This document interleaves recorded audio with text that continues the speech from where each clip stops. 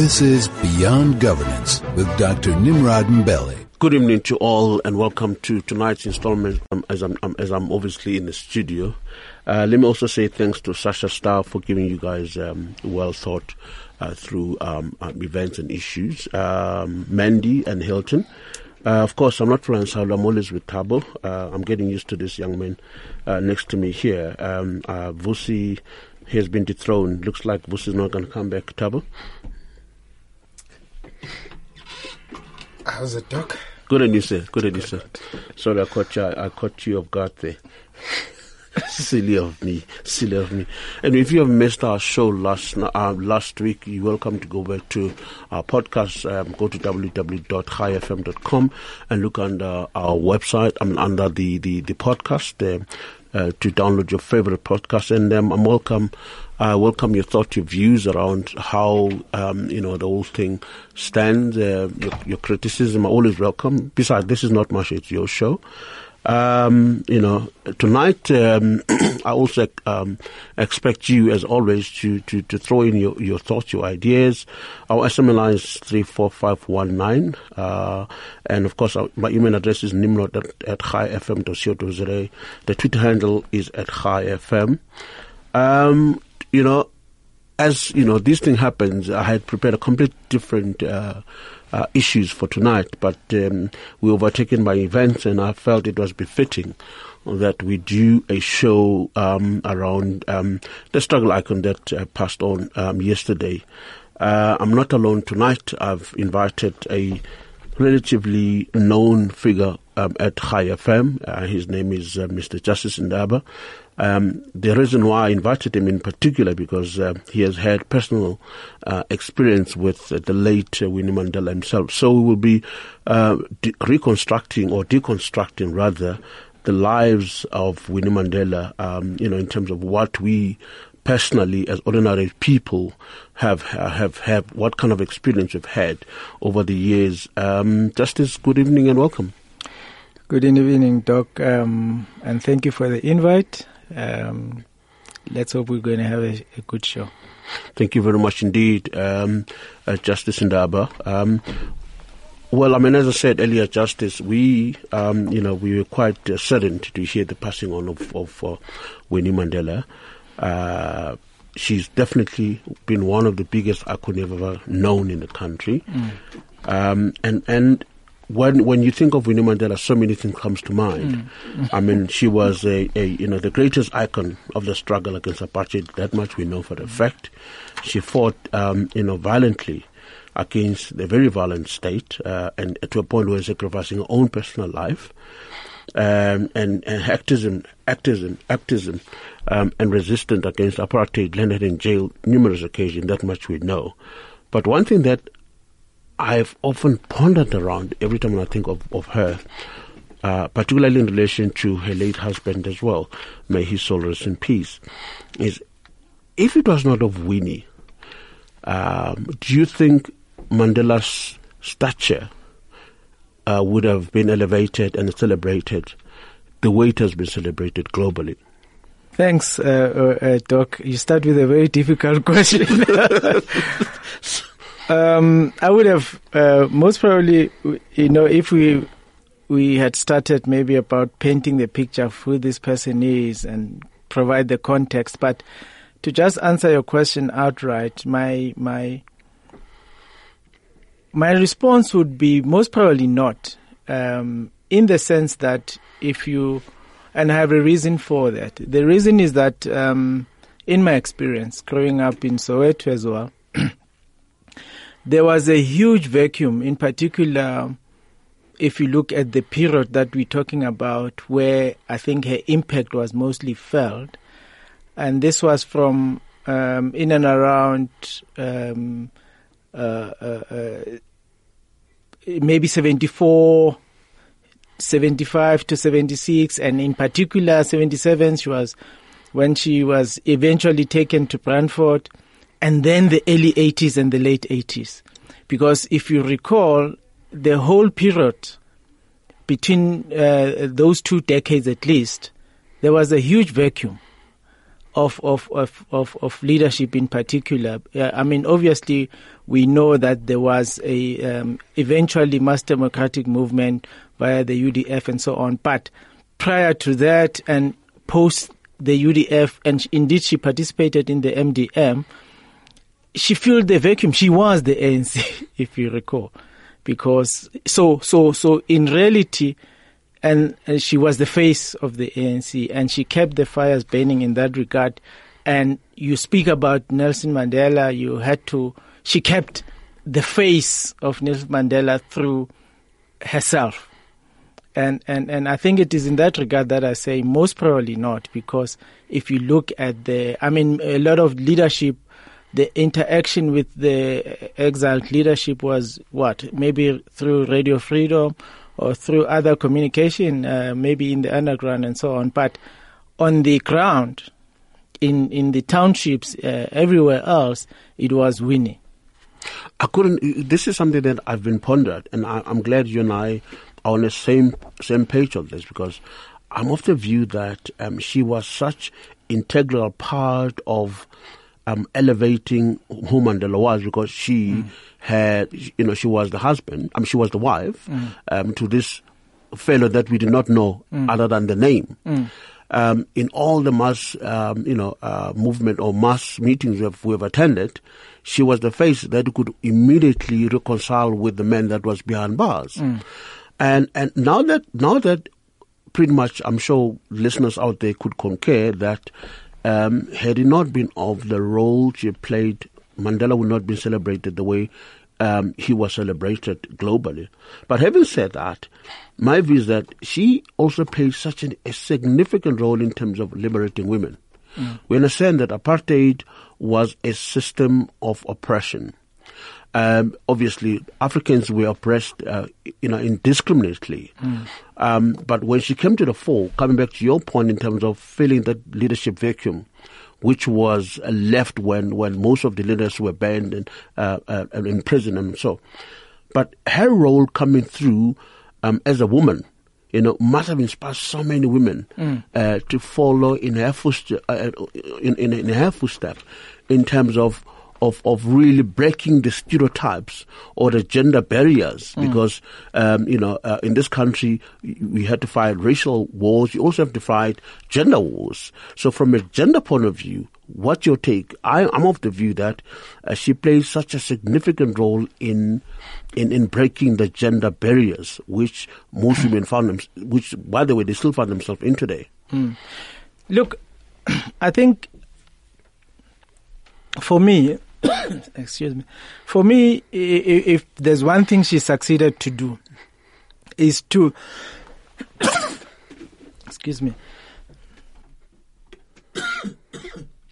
One thing that she succeeded to do was to really come out of the shadow of such a big man, because this was not an easy shadow to be Those are huge shoes to fill, eh? Huge fellow. And for yourself to establish yourself despite this particular shadow and be your own person, that in itself is big. But let's look at her role. And I mean, we all know that in 1956 there was the big the march against past laws by big women. Led by Lillian Ngoyi, but the one that I'm talking about is the 1958 march, where her role was quite prominent. If you remember, I think that is where personally I feel that her role came through, because it is during that one where she was quite critical in terms of mobilizing women, and we know that in that time, through her role, almost about 1,000 of them were arrested, and she led the protest by refusing to accept bail. And they actually, in fact, stayed in jail for about 2 weeks until Mandela and Tambo decided to overrule them and arrange bail, which they had sent. And after that, I think, if you look at history books, it's when really her shadow began to be seen separate from her husband.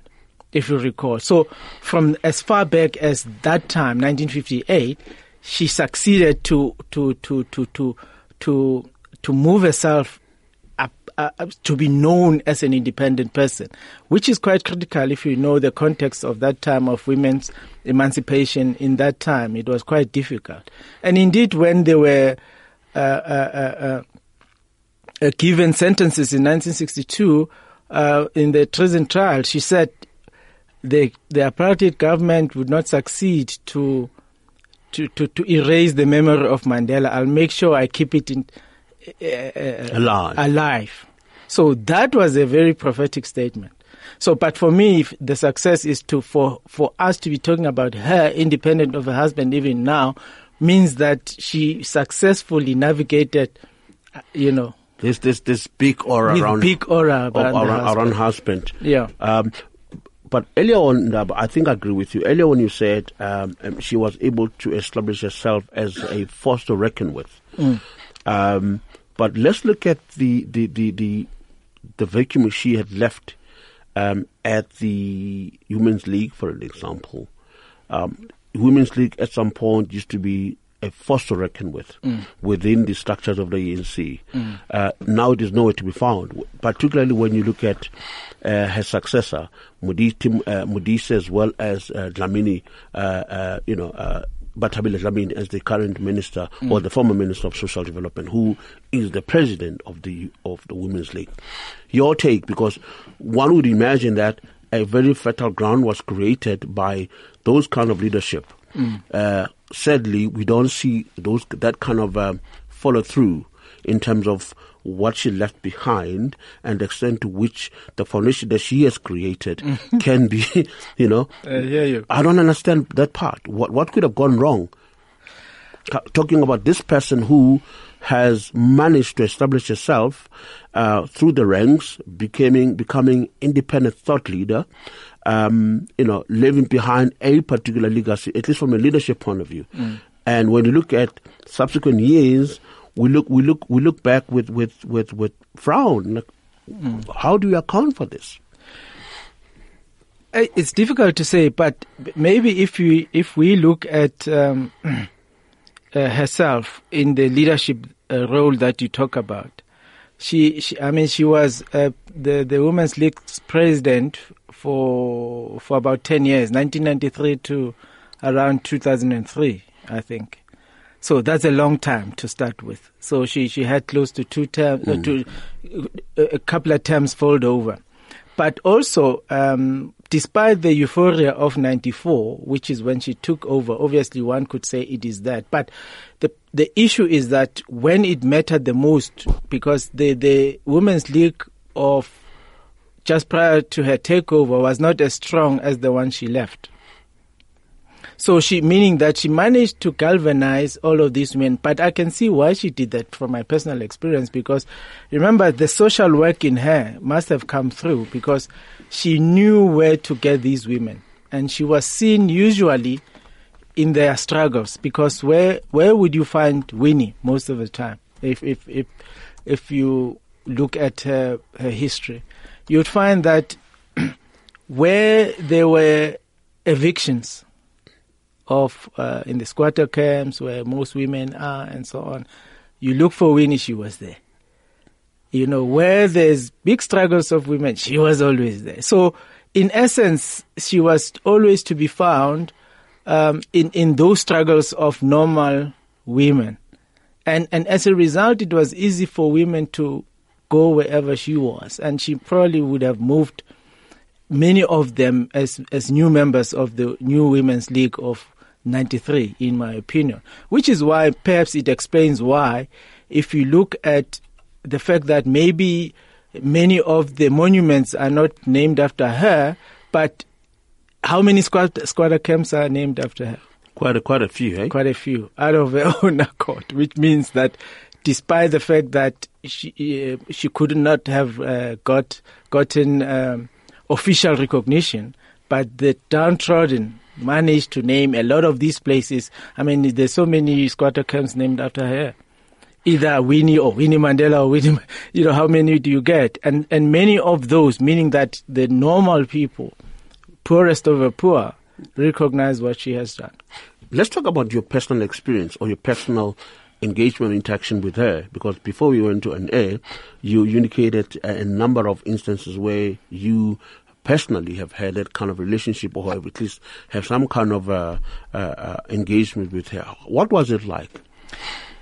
Look, it's quite difficult, and it goes quite back. If you know the South Africa of 1984-85, very difficult period. This is the period where there was the so-called Make South Africa Ungovernable time. So, and I think she was in the Free State up to around 85 or so. So, my personal experience was around 86, because during 86 there was a lot of state of emergencies all over the show, and as a result, a lot of youth my age, I mean, I was probably 19 or something like that, a lot of us could not go and sleep at home. So the only home that was known was Winnie's home, which is why probably they started the Mandela, the now infamous Mandela Football Club. But either you would go to, there was a Methodist church just up the road in Orlando, or Winnie's house. So Winnie's house, you would have at any period all the youth around Soweto. I was in Soweto, but at that time in 86 I was in Tembisa. But from Tembisa we would come to Soweto, and you would find refuge at any time, eat whatever you could eat there, and so on and so forth. So everybody knew that you could not sleep anywhere else, but you could go to Winnie. And of course, you could also go there because it was known that you would most probably be safe in a way, in the sense that even though police are watching you all the time, but you'll have a place to sleep. So it was my personal experience. So thereafter, just the normal interaction, because you know that from her you learn fearlessness and all of that. So to see her confronting all the struggles on a daily basis, either when we were stopped or when we were chased out or whenever, to see that would be quite an experience where you begin to not even fear. Absolutely. Because you experience that through herself by being fearless, I would say. No, thank you very much. If you've just joined us, it's now 27 after 6. I'm with Justice Ndaba. We are deconstructing the lives and the journey of the late Winnie Mandela. I welcome your thoughts on 34519. And of course, my email is nimrod@fm.co.za. Talking of personal experiences, I have had I think it was back in 1992, 93. No.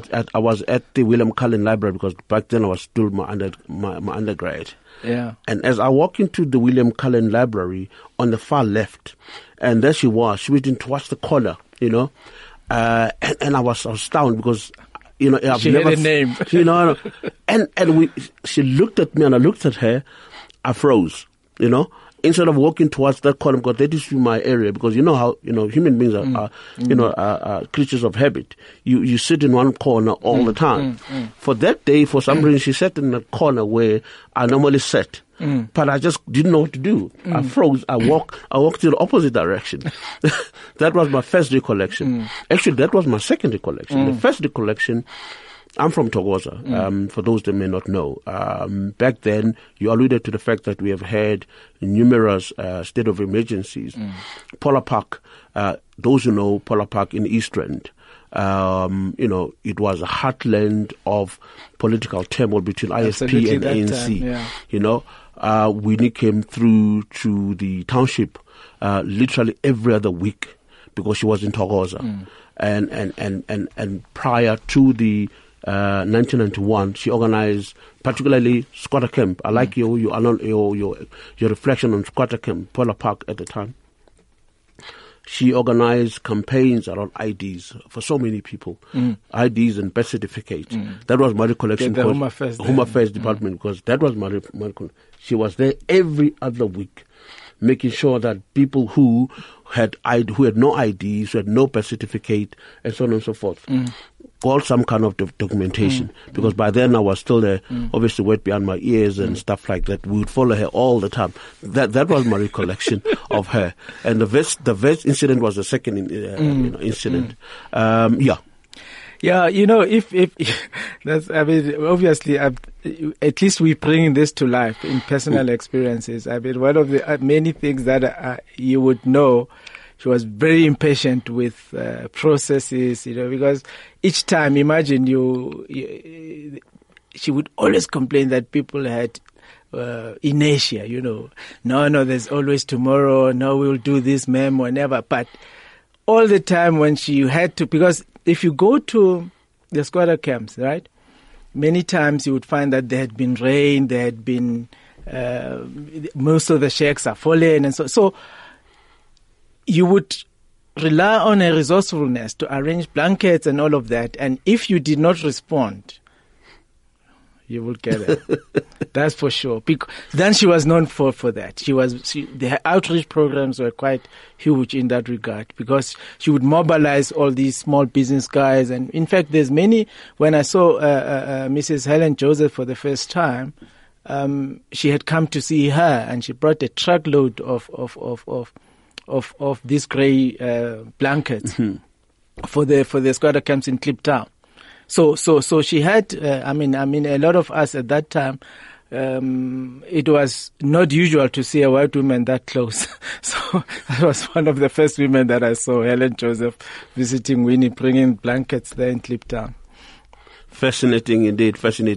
But one of the biggest issues that we as a country have to reckon with beyond her life is, how do we bring in that kind of leadership ethos into organization? Because I think there's a lot that youth in particular can learn from, in terms of being fearless, in terms of confronting the reality for what it is, speaking the truth and nothing but the truth as you see it, an issue of conviction. We don't see a lot of conviction these days because everybody's compromised, or most people, obviously, it all a question of who is in power. Let's try and water down our thoughts because we don't want to mess up the status quo. She was different kettle of fish. I guess my question is, how do we bring in that kind of ethos into the current leadership structures across the board, whether you're in private sector, whether you're in public sector? How do you get to do that? Because I think it's missing in a big way. It's quite difficult as well. It's not an easy. There's no easy answers to these things, but a lot of times, if you look at her, I mean, we all know now that there are certain characteristics that you need if you are to lead, and I mean, whether you lead in organizations or you lead in other, vision is one of them. Have a vision of where you want to go, and her vision and passion was driven by seeing emancipation of the poor and women, meaning the downtrodden. And another character is empathy. You can't lead people if you cannot empathize with their situation and so on. And one of the other ones that a lot of people, I guess, would begin to talk about now that we are in this period would be principles, because a lot of our leaders have fallen, those that we respect quite a lot have fallen when their principles were compromised because of a situation where if it suited them, they changed their principles. And I mean, she had conviction of that, meaning that if you want to lead and you change your principles depending on who you deal. In fact, I think Mandela said that at some point. To say if you're a leader and you want to change principles when it suits you, or depending on who you are dealing with, you're going to have a problem. So people would follow willingly. She had that ability to get people to follow her willingly, because a lot of leadership nowadays is about power base, forcing you, and we know at the moment we still are struggling with leaders that despite being involved in a lot of things, they still want us to think that they are victims of one thing or the other, instead of coming up front and coming through and saying, look, I'm sorry, or whatever the case might be. But they continue to divide us by playing victim.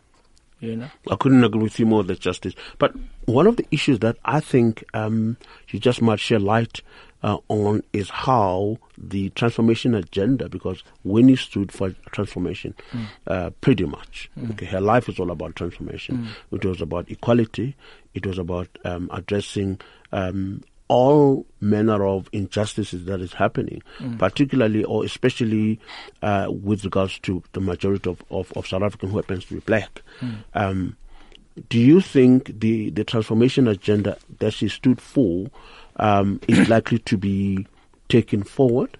And in what form or shape is this transformation agenda going to be taken forward? Look, we've fallen behind, obviously. 20 years, 24 years or so. But what have we learned in that process? We've learned that we cannot, unless you close the gap between rich and poor, they're just too extremely apart. You have the poorest of the poor with barely nothing. You have the richest of them. Now, unless you close that gap, you cannot have proper transformation, because it's just too big. So and also we know that unless the economy in itself is shared, meaning that you have to bring in people who are on the sidelines and become players in the economy, then you are beginning to impact. Because transformation without those two would mean nothing. Because it would mean that you're still creating a dependent. One of my worries really is as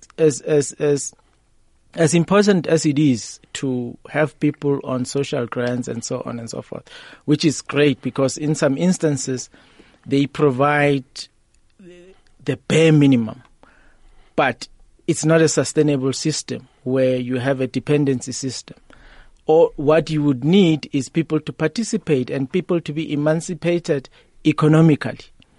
And once you have that and you have a lot of people that are poor currently beginning to be in the mainstream of the economy, transformation would mean nothing. Hence, sometimes in a way we need to unpack these issues of land that is being talked about so that everybody is clear in the country as to, what are these complexities that everybody is talking about, to say, look, what about land? How is it going to be shared?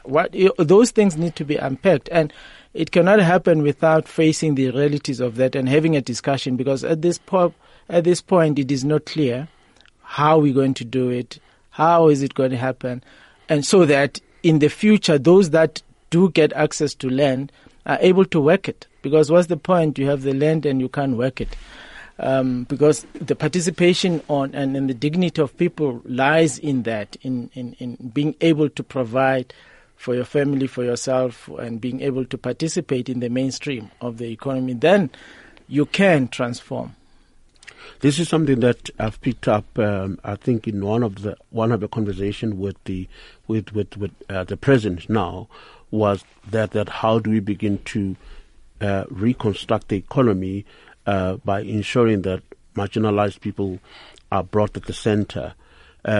Obviously, she's now passed on. What's your thought regarding mainstreaming marginalized individual? Something that Cyril obviously from time to time speaks about. And speaking and acting are two different things.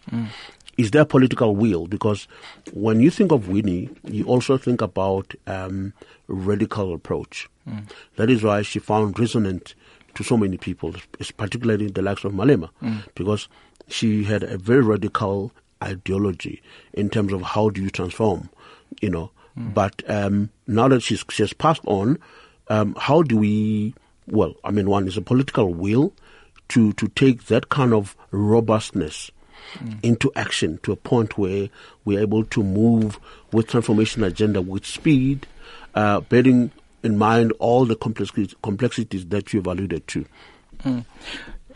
Well, personally, I obviously semantics, what is radical, what is not, and so on and so forth. But what is clear in my mind is that South Africa is famous for building consensus, right? Obviously, in the last years, the last 2 decades, people are no longer believing in that because it has gotten us to some way in the beginning, but we then dumped the project because you need sustained consensus building, because I believe radical cannot mean exclusive of white people, for instance, because you cannot then say you're going to have radical economic emancipation and exclude whites, in the sense that they are currently players, meaning you have to build consensus with them so that they are able to come and participate and say, look, this is how we see that we can assist. Because without that, then you have a problem where you have people who have the means, by and large, who have the resources, by and large, who are left as participants outside. But you need to begin to engage with them, because I believe that if the new order is about bringing them in and say, look, guys, we have this problem. Even yourselves cannot enjoy what you have unless you come and discuss and we talk about solutions. Then, because, imagine in our days, me and you, you have this nice houses, and just across the river you have squalor camps. All the boys that are growing up in the squalor camps, the first thing that they look at is, what are we going to take across the road? And they do. You see? Well, let me say that. Let me just take a break. We'll come back in a second. This is Beyond Governance with Dr. Nimrod Mbele. Welcome back. It is now 12 to 7. I'm joined in studio by Mr. Justice Ndaba. We are now doing a deconstruction, if you like, of the late Winnie Mandela. As we all know, that we learned yesterday that she is no more. And having said that, she's one individual that has had a huge impact in our lives, and it was quite befitting, tonight, just to reflect on what she has done for us and what are the implications for the new leadership, both as both in private or public sector, as it were. Before we went to the break, I wanted to obviously reflect a little bit on some of the controversies, because we know that her life, especially after 1991, was riddled with some form of controversy after another. I think one of the highlights was the death of anti-activist Stompie Sipe. Ndaba, did that incident derail her vision, derail her ethos? Because there seems to have been some kind of a change in terms of how she thought. What's your take on that? Well, it's actually not just the one incident. But if you recall, a year from that, there were 2 other youngsters. I think Lolo Sono, and I can't remember the other one. But the context of this is that if you look at it, she came back around 86 or so, when she came back from Frankfurt. And like I was saying to yourself, that even us were at her house, even when she was not there. All right. So when she came, there was a lot of guys at her house staying there. And obviously what happened is she obviously wanted to keep them busy, and she formed the now famous Mandela United Football Club. And Stompie was one of those, because it was one of the boys. And in those days, one of the key problems that we used to experience, at least us, and which I think that's the context of this whole problem of the Mandela United Football Club, and because in those days you never knew who you were dealing with, because the system could infiltrate anybody. Yes, because then what happened is that we were suspicious of everybody ourselves. If we were in the struggle, anybody, your brother could be become an agent one way or the other. And this became a problem because these guys, even though they were together, they were one way or the other suspicious of each other, and one way or the other never knew who was working with the system and who wasn't. And that's when this issue of abductions and kidnapping of, allegedly kidnapping of people happened, because a lot of these guys who were the members of the club were most of the time the ones accused of, for instance, getting Lolo out from a house. It was those kinds of things to say, no, Lolo, we saw you, you were working with so and so and so and so, because information would be peddled, And indeed, it turned out that the guy that, remember, was convicted for Stompie's murder, Mr. Jerry Richardson, who is even now, or if he's still alive, was at low cop, only recently confessed that during all his time at Winnie's house, he was a registered security agent. And he's the guy, by the way, he's serving life sentence at low cop for the murder of Stompie. All right. However, the context is that one, that to say at that time it became an issue. In fact, I remember around 97, the guys at, what's that school next to Winnie's house at Orlando West? Mm-hmm. The boys from there also came and burned Mandela's house, looking for these Taliwonga, the guys from Taliwonga, because of these allegedly kidnapping, because they had taken one or two of the boys from Taliwonga, and then they came. In fact, they burned the house, because it was the struggle of that time, and it was the issues of that time, and unfortunately, it was such a big issue. Let's not also forget that to this day, she insisted she played no part in obviously the football club was hers and so on, but she insisted that she played no part. And you recall the TRC incident when Bishop Tutu asked for her forgiveness, and she declined, because at that time I know we had a big police contingent that was called Stratcom, that used to systematically take some of our guys in and around, And I think Uwini was insisting that, because members of Stratcom were also at the TRC trying to peddle information to the TRC. And she says, no, I can't apologize for what I have not done. So that remained to an extent that the MDM, the Mass Democratic Movement, later in the same year, renounced themselves and disassociated themselves from Winnie, if you remember. The statement read by Murphy Murobe. These guys came, and these are mostly UDF and the other movements, came and formally said, look, we're distancing ourselves from Winnie because of that time. So it was really, really a dark period for her, but she relented nevertheless. But what does it mean from a leadership point of view? Because ultimately, some of these issues, we don't just talk about them in a vacuum. There's a certain pocket of excellence that you can always reflect from and say, well, under trying times, any person who has conviction in what they do have to live by this principle. Well, from a leadership perspective, you would know that for any leader, as long as, I always say, there's 4 seasons of a leadership journey. There's winter, there's summer, there's spring. So you would face different seasons in your leadership.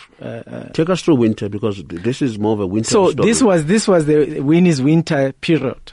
Now, what do? Do you run away during winter as a leader? Or you persevere, because your vision doesn't change, does it? Just because it's winter. What do? You organize shelter, you organize yourself blankets, and so on and so forth. So the lesson here is that just because you are facing a dark period in your leadership journey does not necessarily mean that you dump your convictions. In fact, you should be persevering if you really believe in what you're doing. Because that's the sign of leadership, unless you think that leadership really means that you're going to have summer all the time. Okay, and I can take us through, because you mentioned one, the other season of leadership, in terms of how they find expression in what she did, because I think it's quite important that we share these kind of lessons. Well, generally in autumn you would be planting everything with us, isn't it? Everything with us. So you would know.